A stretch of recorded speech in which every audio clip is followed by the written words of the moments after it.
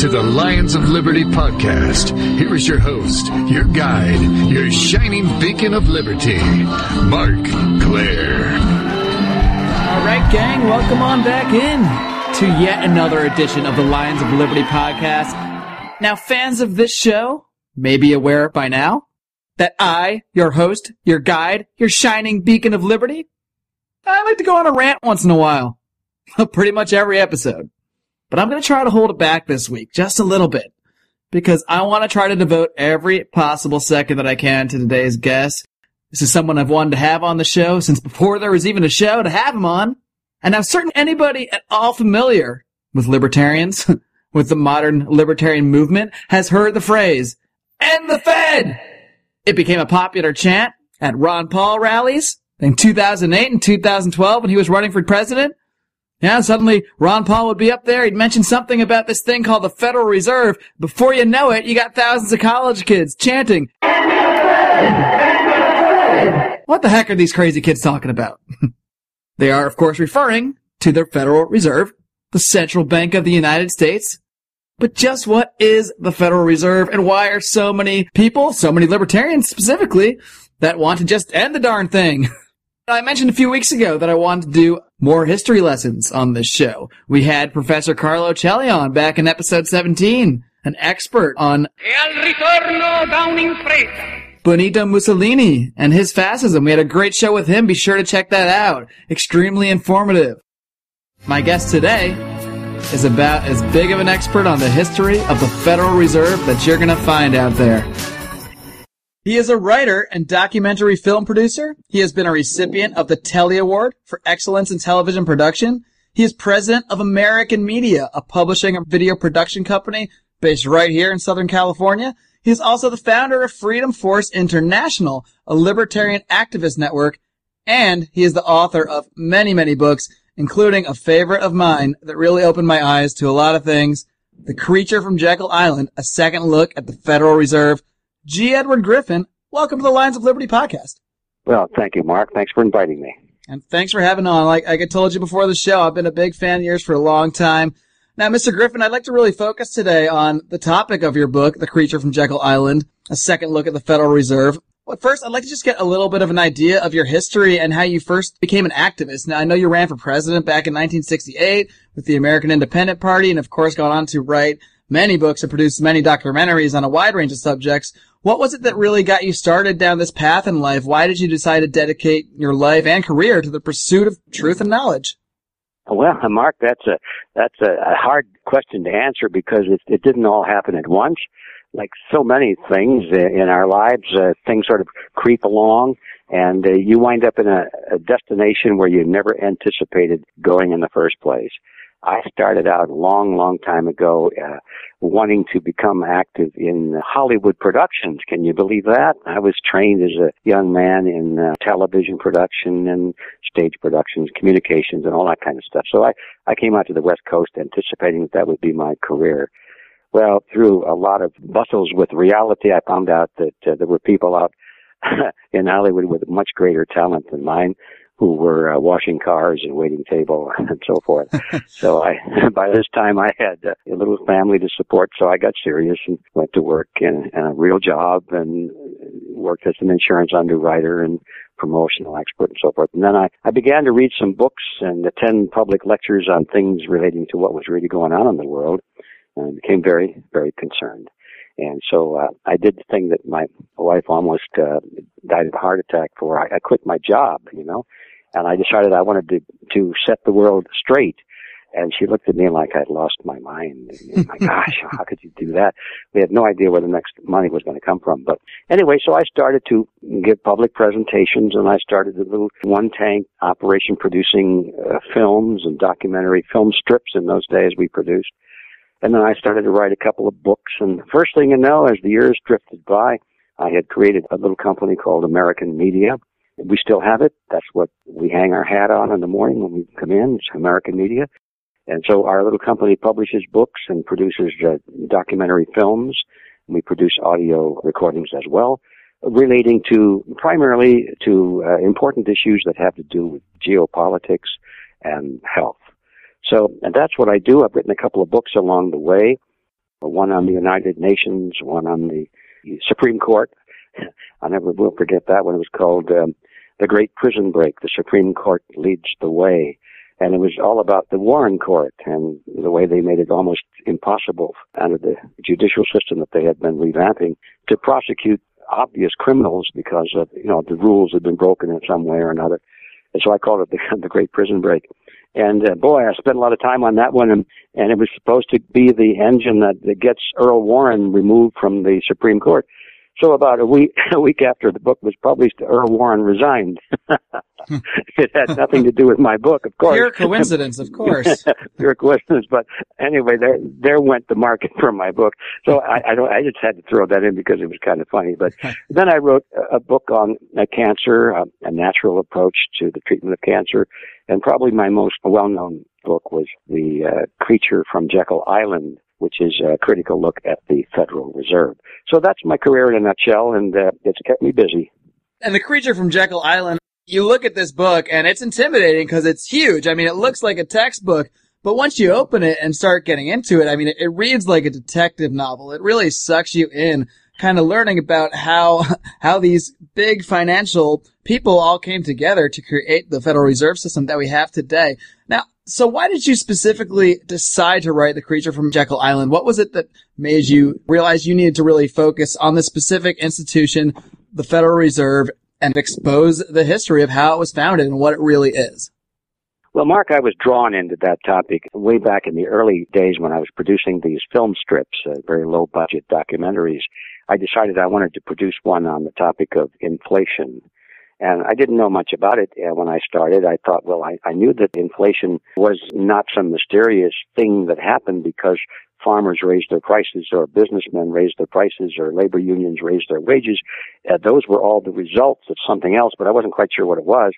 So I started to do my research then, and I never did produce that documentary, by the way, because other seemingly more important topics came along, and I was drawn away from it. But some years later, I was asked to address a small group on the topic of taxes, and I said, well, I don't know much about taxes, but I do know about something called a hidden tax called inflation. Would you like me to give a talk on that? And they said, yes. So I pulled the boxes out with the research, got boned up on it again, and gave a talk. And it went over very well. People said, wow, that was interesting information. You should put that on the road. Well, being basically an extrovert that I am, I thought, yeah, this is a good idea. I'll put this on the road. So I started to give speeches on the topic, and fortunately they were well received. And finally I came to the point, though, where I decided I didn't know enough about it. Because people were asking me questions at the end of the lecture. They said, well, what should we do about this? We have so much money. Should we take it out of the bank? Should we put it in real estate? Should it be in gold or silver? What about insurance policies and so forth? And I was totally unqualified to answer questions like that. So I stopped giving those seminars on money, as they were called, and I enrolled in the College for Financial Planning, which is it's a correspondence course, but it has high prestige for financial planners.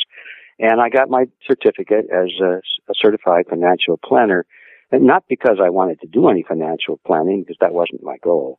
I just wanted to learn more about the real markets of the world. And it was then that I realized that, okay, this topic is really fascinating. It's got a lot of meat in it. And so I decided then to write a book.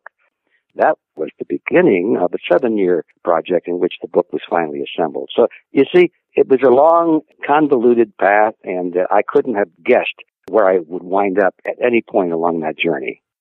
Well, sure, it's kind of like a rabbit hole. You stick your head in and you see one thing, and then you climb a little further in and find another thing, and next thing you know, you're pretty deep in there, and you found out way more than you ever thought you would.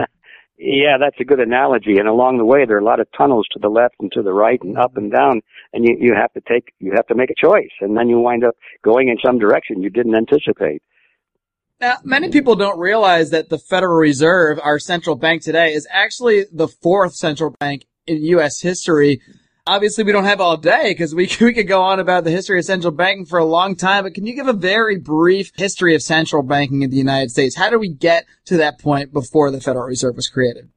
Yeah, it's hard to condense, but it can be done. We just have to first understand what a central bank is. It's a code name. It doesn't mean anything by itself. Technically, it may be central, all right, but it's certainly not a bank. And the Federal Reserve System is a central bank, but it's not federal either, and it has no reserves. So you see, anytime you talk about this thing, you're talking about using words that are deceptive. They create impressions in the mind, but they don't really have that substance behind them. So a central bank really, by proper definition, is a cartel. It's a cartel of commercial banks that have come together, and they've gone into partnership with the government, whatever nation that they were talking about. And the government, as the partner, gives this group of banks the monopoly over the creation of the money supply. Now, the money is created, and everybody thinks it's government money. It looks like government money. And in the case of the United States, it has the word United States on it. But then it says Federal Reserve Note. And that's the giveaway. It's not the money of the United States. It's money of the United States Federal Reserve. And the Federal Reserve is a banking cartel. The fourth time around, they succeeded again. Now we call it the Federal Reserve System, but in essence, it's no different than any of the others, except that today it's much larger, it has much more power, and in my view, is much more destructive than any of the others have been. Now, the title of your book is The Creature from Jekyll Island. And Jekyll Island was, of course, where all these major financial players had their meeting where they came up with this idea of, well, they already had the idea for quite a bit of time, but they came up with the specific plan for this Federal Reserve System that we have today. Can you set the scene for us? Who were the major players at Jekyll Island? How did they all come together to create this system? Well, that's a very interesting story, and it's the one that attracted me deeper into the topic because the first thing you notice about the story is that the Federal Reserve System, or the charter for it, was drafted on Jekyll Island, not in Washington, D.C. And you say, well, what the heck is Jekyll Island? And why would they be someplace other than Washington, D.C.? It doesn't take very long. You find out that Jekyll Island is a real island. It's off the coast of Georgia.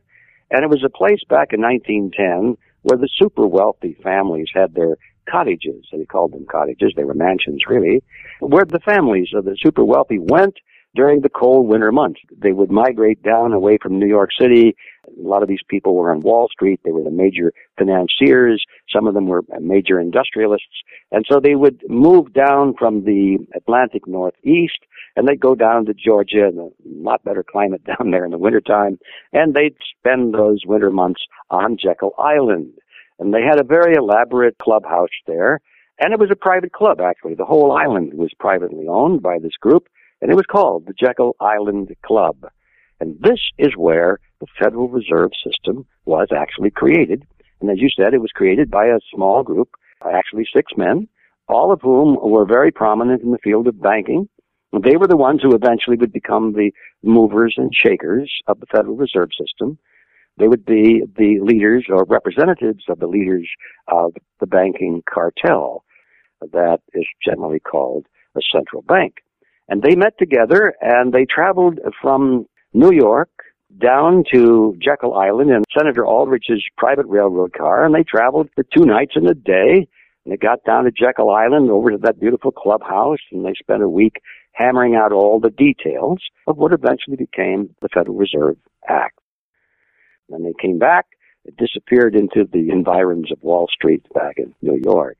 And for quite a while thereafter, these people denied that they ever went there. And the point I'm leading to is that this meeting was held under conditions of great secrecy. They denied that the meeting took place. They denied that they went to it. They arrived at that railroad station under orders not to be seen together, not to dine together, to avoid newspaper reporters and all that sort of thing. They were told even once they got on board the private car of Nelson Aldrich, the Rockefeller Group was represented there, by the way. Once they got out Aldrich's car, they were instructed, even in talking to each other, not to use last names. And that was to, you'd say, why on earth would they bother such conditions of secrecy in the privacy of this railroad car, and a private railroad car at that? And one of the men wrote about it in later years, and in his book he said, the reason we did that is because we didn't want the servants on board the train to know who all of us were by name. They knew who one or two of us were, but they didn't know all of us together, and we didn't want them talking about this and running the risk of having that information leak out into the public. So you could go on and on and on with all of the elements of secrecy, but there's no question that most of the major wars of history were plotted under conditions of less secrecy than this meeting. And so any casual student of this has to come to the question, why? Why such secrecy? And finally, you do come to the answer. And the answer was, again, provided by one of the members himself, who wrote an article that appeared in the Saturday Evening Post a few years later, when finally the cat was out of the bag. And everybody thought of the Federal Reserve. By this time, it had already been passed into law, and they thought of it as a great American institution. And only then did these people begin to talk openly about the fact that, yes, there was a meeting, yes, they participated in it, and yes, they were very important in it. And one of those men wrote an article, and in this article, he said that the reason for asking people to use first names only is because they didn't want the servants to know. And then he said, furthermore, had it been discovered and been widely known that the Federal Reserve Act was written by our particular group, there would be no chance at all of its passage through Congress. And there you have the reason for the secrecy. Because, you see, the Federal Reserve Act was supposed to be an act of Congress to control those big, bad bankers in New York. And here, if the truth had been known, the act itself was written by the very same bankers that it was supposed to control. And all of a sudden you realize, aha, I get it. The cartel wrote the rules of its own regulation, which cartels do. The rules were to really make it profitable for the members of the banking cartel to operate without competition. And they brought the government into partnership with it so that all banks would have to follow the rules of the cartel. And therein lies the ugly little secret of the Federal Reserve, is that it's not a government agency at all. It's a private banking cartel that got Congress to take its cartel agreement and pass it into law. So now that every American must conform to the cartel agreement or go to jail. And there was very little resistance in Congress to the passage of this law, was there not? Or was there any kind of public outcry at the time? Were there any concerned politicians or citizens that were speaking out against the central bank, or did it pretty much just fly by the night and no one really noticed? Well, a little bit of both actually is true. There were a few voices that spoke out against it, a couple of congressmen. Senator William Jennings Bryant was opposed to it at first, and they kind of bought him off. A little bit of deception there and a little bit of bribery. Wilson promised to make him Secretary of State, and so forth. There wasn't much opposition, not any organized opposition against it in Congress or the Senate, because primarily I think, well, two reasons. The main one being that these politicians were not well informed about banking. They didn't understand how banking really works. It was a field that was foreign to them, as it still is, by the way. If you were to ask any congressman or senator today about how the banking system works, you would probably get some pretty good blank stares. They'd say, well, I'll turn this question over to my staff. You know, they really don't understand it and didn't in those days. And secondly, a lot of them knew that they didn't want to cross swords with the big banks because the banks were very influential then, even more so now, influential throughout industry. And they knew that if you cross swords with the bank, your companies, the people who supported you, would suddenly find that their credit at the bank was being squeezed, or that the advertising in the newspapers that supported you would be withdrawn. And the first thing you know, you'd be denied of financial support and you'd be denied of media support if you crossed swords with the banks. And so a lot of politicians were really hesitant to take a strong stand against the Federal Reserve System. That was a reality in 1913, and it's certainly even a bigger reality today. We will be back after a little break. Senator Rand Paul offered his rebuttal to the State of the Union just a week ago, and since then has been touring the country talking about an idea known as the Economic Freedom Zone. I'm Ben Swan with your Truth in Media Moment, sponsored in part by benswan.com. So what exactly is Senator Paul calling for? Well, here's specifically what he said. My plan is to create economic freedom zones in distressed areas all over the country, including my home state of Kentucky, which will leave more money in the hands of the people who earn it. In economic freedom zones, we'll cut income and business taxes to a single flat rate of 5%. We'll cut payroll taxes for employers and employees, so folks will go home with more money in their paychecks.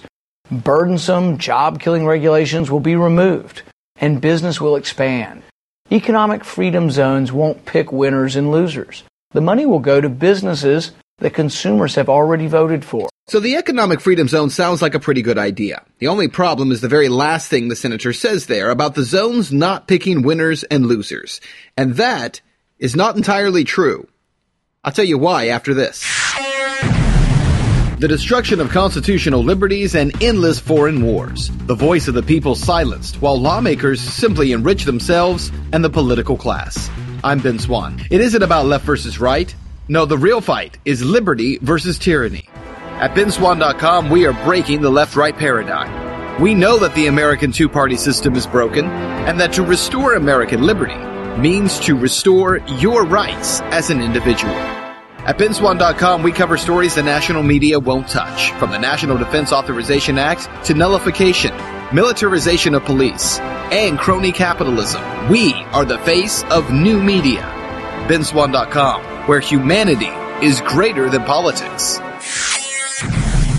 When Senator Rand Paul calls for an economic freedom zone, look, I understand what the senator is trying to do. Create micro-laboratories where the power of low taxes, school choice, and economic freedom can thrive.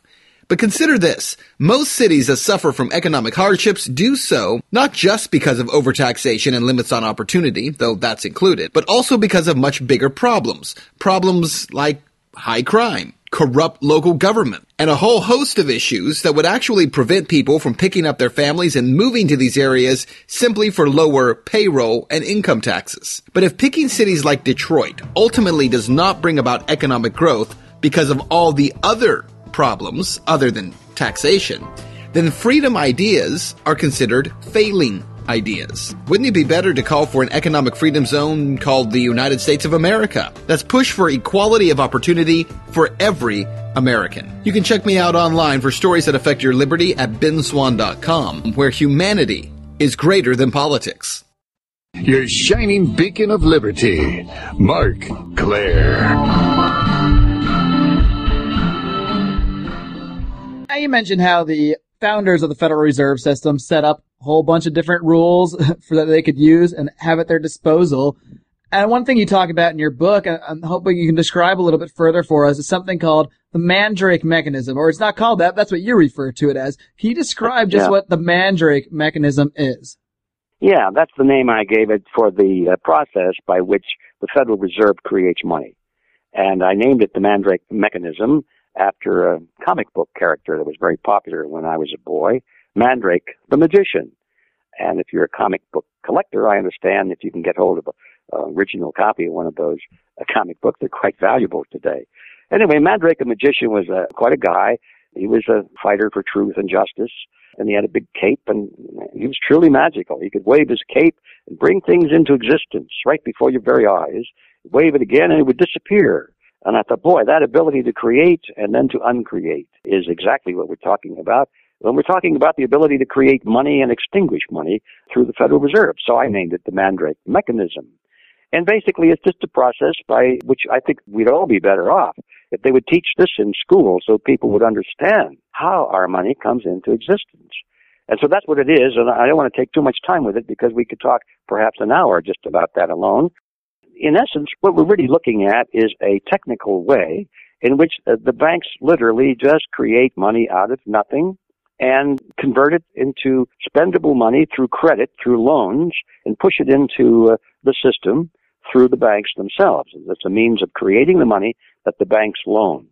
See, in the old days, the banks had to depend on deposits to loan money. If you deposited $1,000 into the bank, it would be gold or silver, and it would be finite, something that couldn't just be created out of nothing. It took human labor to create.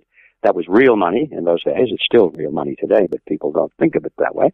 Anyway, in the old days, when people put $1,000 worth of gold or silver into the bank as a deposit, well, then the banks could lend out $1,000.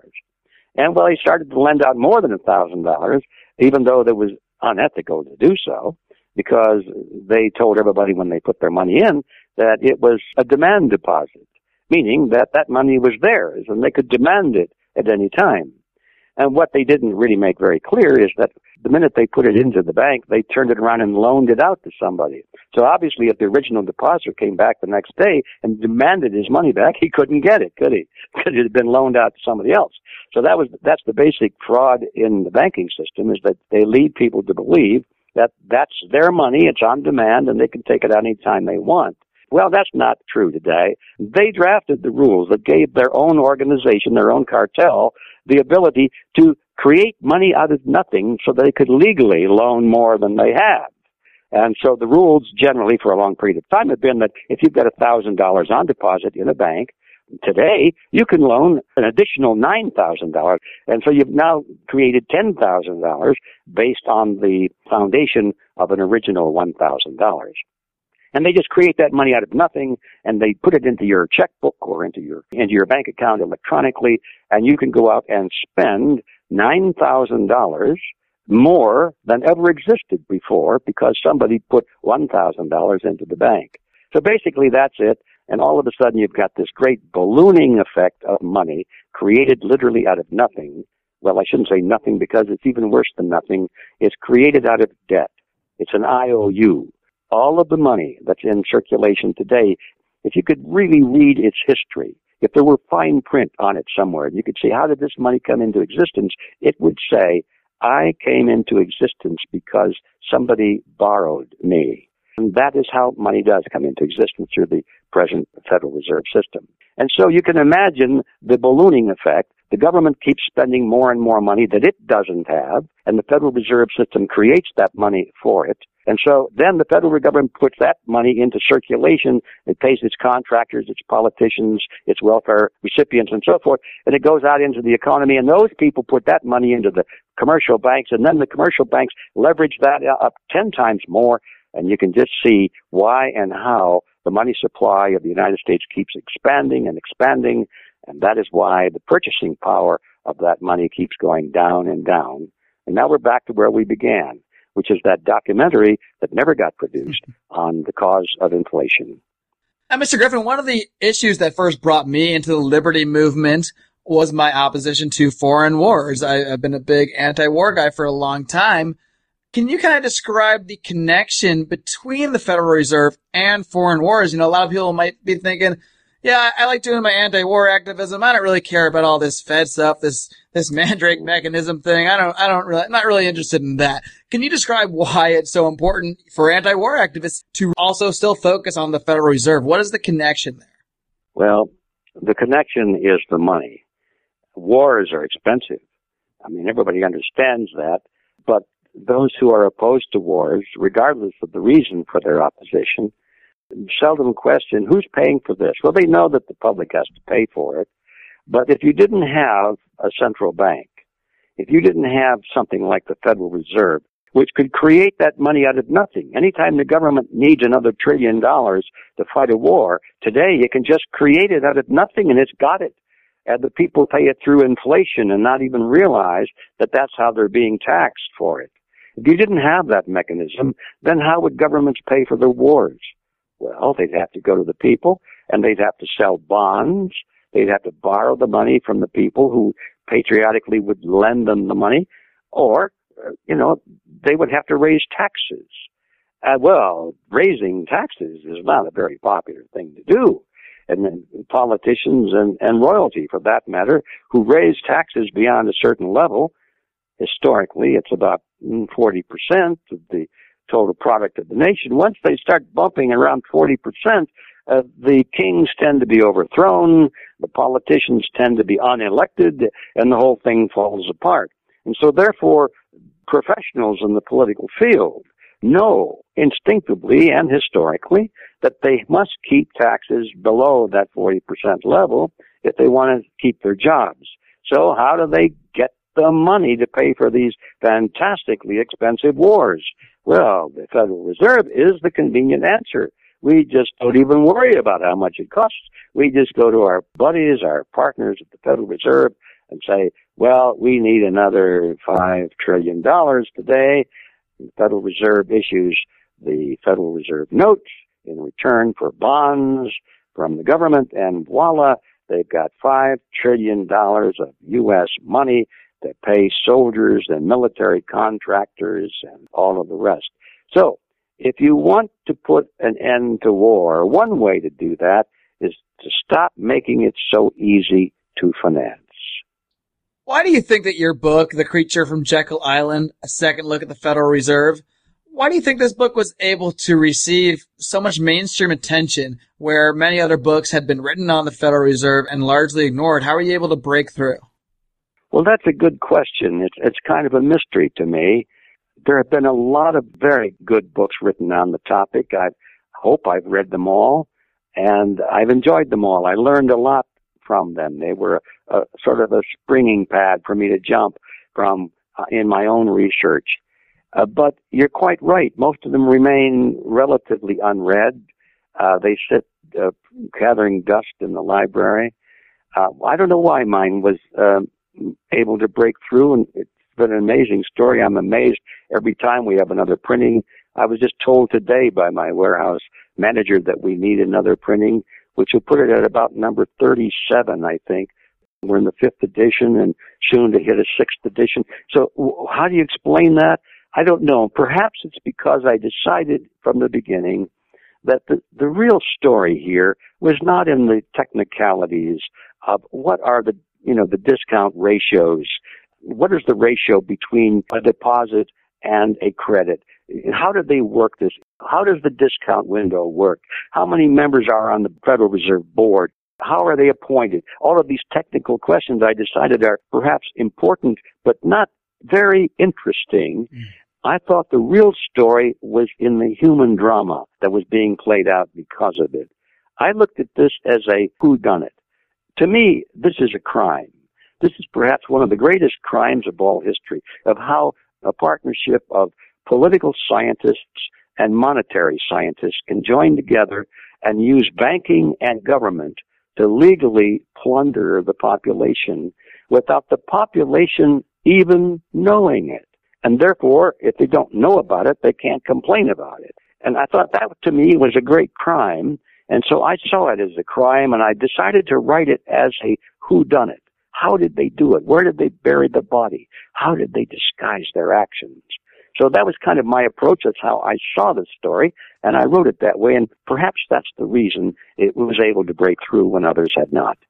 It's probably one of the reasons I was able to read this whole book that looks so intimidating when I first got it, but it really does read, like you said, like a whodunit, a mystery novel. It really does suck you in. And then when you realize it's not a novel, this is really what happened, it really does blow your mind. One last question, Mr. Griffin. I'm just curious, how do you see this central bank, the Federal Reserve System, how do you see this all playing out? Do you think the system is just eventually going to collapse on itself? Or do you think maybe enough people can become aware, thanks to people like you, people like Ron Paul, that have been talking about it so much in the public eye? Will there be maybe a political solution to ending it? What do you think? Well, I don't think that any power structure like this ever just quits. It has to be pushed. They never give up. It's too powerful. It's too profitable. The wine is too heady for the party goers just to voluntarily give it up. The Federal Reserve will have to be abolished. Well, what's it going to take before that happens? First of all, is it possible? Of course, it's possible. The Federal Reserve was created by Congress. It can be abolished by Congress. But that means simply that the congressmen, a couple hundred of them, a couple hundred men and women have to decide they don't want the Federal Reserve anymore. Is that impossible? No, it's not. But it certainly is difficult because just like in the days of the creation of the Federal Reserve back in 1910, congressmen and senators know that for them, to cross swords with this institution is likely to be political suicide for them. And you can see that in the current movements led so ably by Congressman Ron Paul to try and, first of all, abolish the Fed. Well, nobody wanted to go that far. They kind of ignored him. And so then he suggested, well, how about just an audit of the Fed? Oh, well, that's good. An audit of the Fed, that sounds like we're not going to go anywhere. We just get some committee that will be beholden to the banks that will do an investigation of this thing, take a couple of years, and then they'll come out with a big fat report, and then it'll be a whitewash. They say, well, nothing wrong there. Well, maybe this shouldn't have happened, and maybe there was a little deceit there, but basically it's a good institution, and now we've strengthened it. that's what these investigations usually wind up. And if you doubt that, just take a look at the Warren Commission report on the JFK assassination or the 9/11 Commission report on 9/11. And you can pretty much see how these investigative committees work out. They're highly political, and they're designed from the very beginning to protect those in power from any exposure of wrongdoing rather than to expose them. So anyway, that was my feeling, and my view still is, on an audit of the Fed. But nevertheless, even though Ron Paul got a lot of support in the initial stages of an audit of the Fed, which sounded pretty harmless, when push came to shove, when it was time to actually pass the legislation, about half of those people who came on board originally said they would support the bill. In fact, more than half. They backed off at the last minute and changed their minds. They don't want to touch this hot wire because they know that there's high voltage there. So the reason I'm saying that is that it's clear to me the present group that's in Washington, that group is not going to abolish the Federal Reserve. We have to replace those people with new individuals who come on board precisely because they want to abolish the Federal Reserve. They are coming on board not because they want the financial support of the banking institutions or the large corporations, which are really beholden to the banking institutions. They're coming on board because they're produced by the grassroots. They're produced by the people back home who are fed up with this stuff. And they're not going there to feather their nests, but to restore the republic. When that happens, then it'll be an easy matter to abolish the Fed. But now the next step is what happens when the legislation is proposed to abolish the Fed. What happens when it actually passes through Congress? Well, now the fun just begins, because we know that the banks are not going to let go easily. They'll do everything possible to ruin the economy and then blame it on those who wanted to abolish the Fed. That actually happened in Jackson's time. It was a guy by the name of Biddle. The president of the central bank at that time was Nicholas Biddle. And when Jackson threatened to abolish the central bank, he deliberately began to contract the credit in the nation, which caused unemployment. It caused business failure. It started to destroy the economy. And he did that deliberately so that he could say, you see, you tamper with the central bank. Look what it's doing to the economy. And he almost got away with it, except that it was almost a fluke that one of the major newspapers picked up the truth and published it in an editorial page. It was then republished in other major newspapers, and unexpectedly, in those days we had a fairly honest and open press, unexpectedly the truth got out, and the people were angry that Nicholas Biddle was actually causing the economic crisis, and it wasn't Jackson at all. And it was that critical and almost accidental discovery of the truth that prevented this nefarious scheme from working. Well, today, you can be sure the same type of thing would happen, and I'm not so sure that the media, as beholden as it is today to the financial interests, I'm not so sure that we could rely on the media to tell the truth. And so we could look for one heck of a battle, all kinds of stresses and strains on the economy and on public confidence of the banking system, public confidence of the political system. It could be almost revolutionary. In other words, rough water ahead. Out of all of that, we have to know that it can be done, and in my view, it must be done. Because in my view, if we do not abolish the Federal Reserve will abolish America. We will be back after a little break. This podcast is a member of the Place to Be Nation family. Visit us at theplacetobenation.com, your pop culture home. Do your kids want to meet the champion of the Constitution? What if there was an illustrated book that introduced libertarianism to youth through the story of Ron Paul's amazing life? What if this biography breaks down complex concepts like Austrian economic theory, the dangers of the Federal Reserve, blowback, and a non-interventionist foreign policy? What if I told you this book is real and available? What if I told you that school libraries accept donations? What if you donate a copy to your local school library and give hundreds of youth the opportunity to meet Ron Paul? What if you don't? Who will? Get your copy today at meetronpaul.com, also available on Amazon. As Ron Paul has said, there can be no revolution without a revolution in education. Visit meetronpaul.com. Keep the liberty movement moving. Agree to Disagree. Yeah, it's a radio show we have on thenewamericanmedia.com every single Friday at 4:30 p.m. Pacific. Join the show. What do we talk about? Politics, religion, and spirituality. Basically anything you're not supposed to talk about in a bar. You're not supposed to have these conversations inside of a bar, but we have them every single Friday at 4:30 p.m. Pacific on thenewamericanmedia.com. Join the show, offer your opinion, and let's agree to disagree, but let's have a good conversation. This is Glenn Jacobs, and you're listening to the Lions of Liberty podcast. In my view, if we do not abolish the Federal Reserve will abolish America. That's a money quote, Mr. Griffin. It will abolish us if we don't abolish it. G. Edward Griffin, thank you so much for coming on the Lions of Liberty podcast today. Before you go, can you just let everybody out there know where they can find everything you're doing, all your current projects, your writing, your videos, and the whole deal? Well, thanks for that, Mark. Yes, we have two major sites. One is our commercial site where we sell things. We've got over 100 books and documentary films and audio recordings on this type of topic, and that's called Reality Zone. So you'll find us at realityzone.com. And then we have a think tank site where we have nothing to sell except ideas and history and ideology, and that's called freedomforceinternational.org. It's an organization. You might like it. If you want to make a difference and not just complain about what's going on and actually become part of the solution, you'll find it there at freedomforceinternational.org. And while you're at those sites, if you'd like to get a free subscription to our newsletter where you get our views on what's happening in the world today and how it relates to all of these issues, you can do that at either site, or just look us up on the internet for Unfiltered News, unfilterednews.com, and that's a product of Reality Zone, so it's easy to find, and as I said, it's a free subscription, and you'll get that in your email box every Friday afternoon. G. Edward Griffin, everybody, thank you so much once again for coming on the Lions of Liberty podcast. Mark, thanks for inviting me, and keep up the good work. Great, thanks a lot. Take care. Well, guys, I hope you enjoyed my interview today with G. Edward Griffin.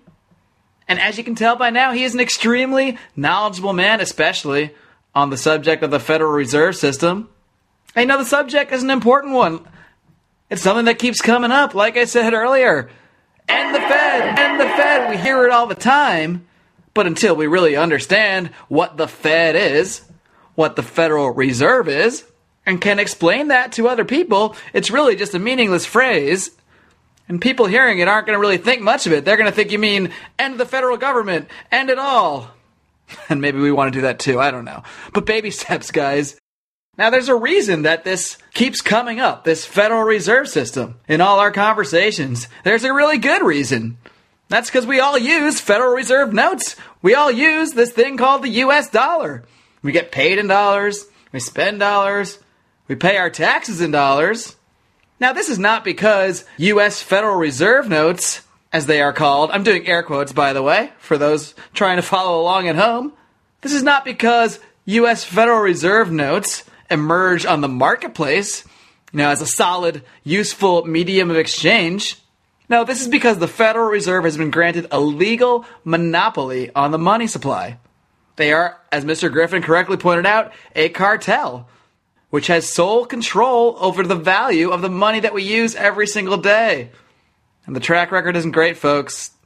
The U.S. dollar has lost over 96% of its purchasing power since the Federal Reserve was first founded over 100 years ago.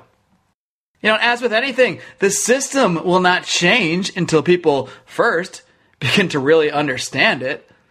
People aren't going to go opposing things that they don't even know exists or know how it operates. And I hope that my interview here with Mr. Griffin today will at least play a small role in helping people to understand the Federal Reserve System, help you discuss it with others. That's what we're all about here at Lions of Liberty. At our website, lionsofliberty.com, be sure to keep checking us out, where we strive to advance the ideas of liberty daily. And be sure to keep track of us on social media. We're on Facebook, facebook.com/Lions of Liberty. Find us over on Twitter at Lions of Liberty. Look us up on Google+, we're there too. And of course, do not forget to subscribe to this very podcast, the Lions of Liberty podcast. You can search it and subscribe to it over on iTunes or using the Stitcher radio app. And we highly recommend doing that. And please, if you subscribe on iTunes particularly, please do us a favor. Go give us a rating. Go post a comment over there. That'll really help other people find out about the Lions of Liberty podcast and get even more people involved in this discussion. Because honestly, this stuff is pointless if we're just going to talk to ourselves, talk to each other. That's why I turned on the microphone one day. I was already having these conversations in my everyday life, so I may as well record them and blast them out here on the internet. And luckily for me, I was able to find some really great guests to help us along the way, because I don't know if anybody really needs to hear me for a half hour or 40 minutes every week. As long as you guys keep coming by and keep listening, I will keep getting some great guests on, and I will keep putting out these podcasts every week, every Thursday. Remember, that is the new schedule that I am pledging to stick to every single Thursday here at lionsofliberty.com. You will have a new episode of the Lions of Liberty podcast, and we're going to keep doing it next week, so be sure to come on back. And until then, don't forget, guys, do me a favor, live long and live free.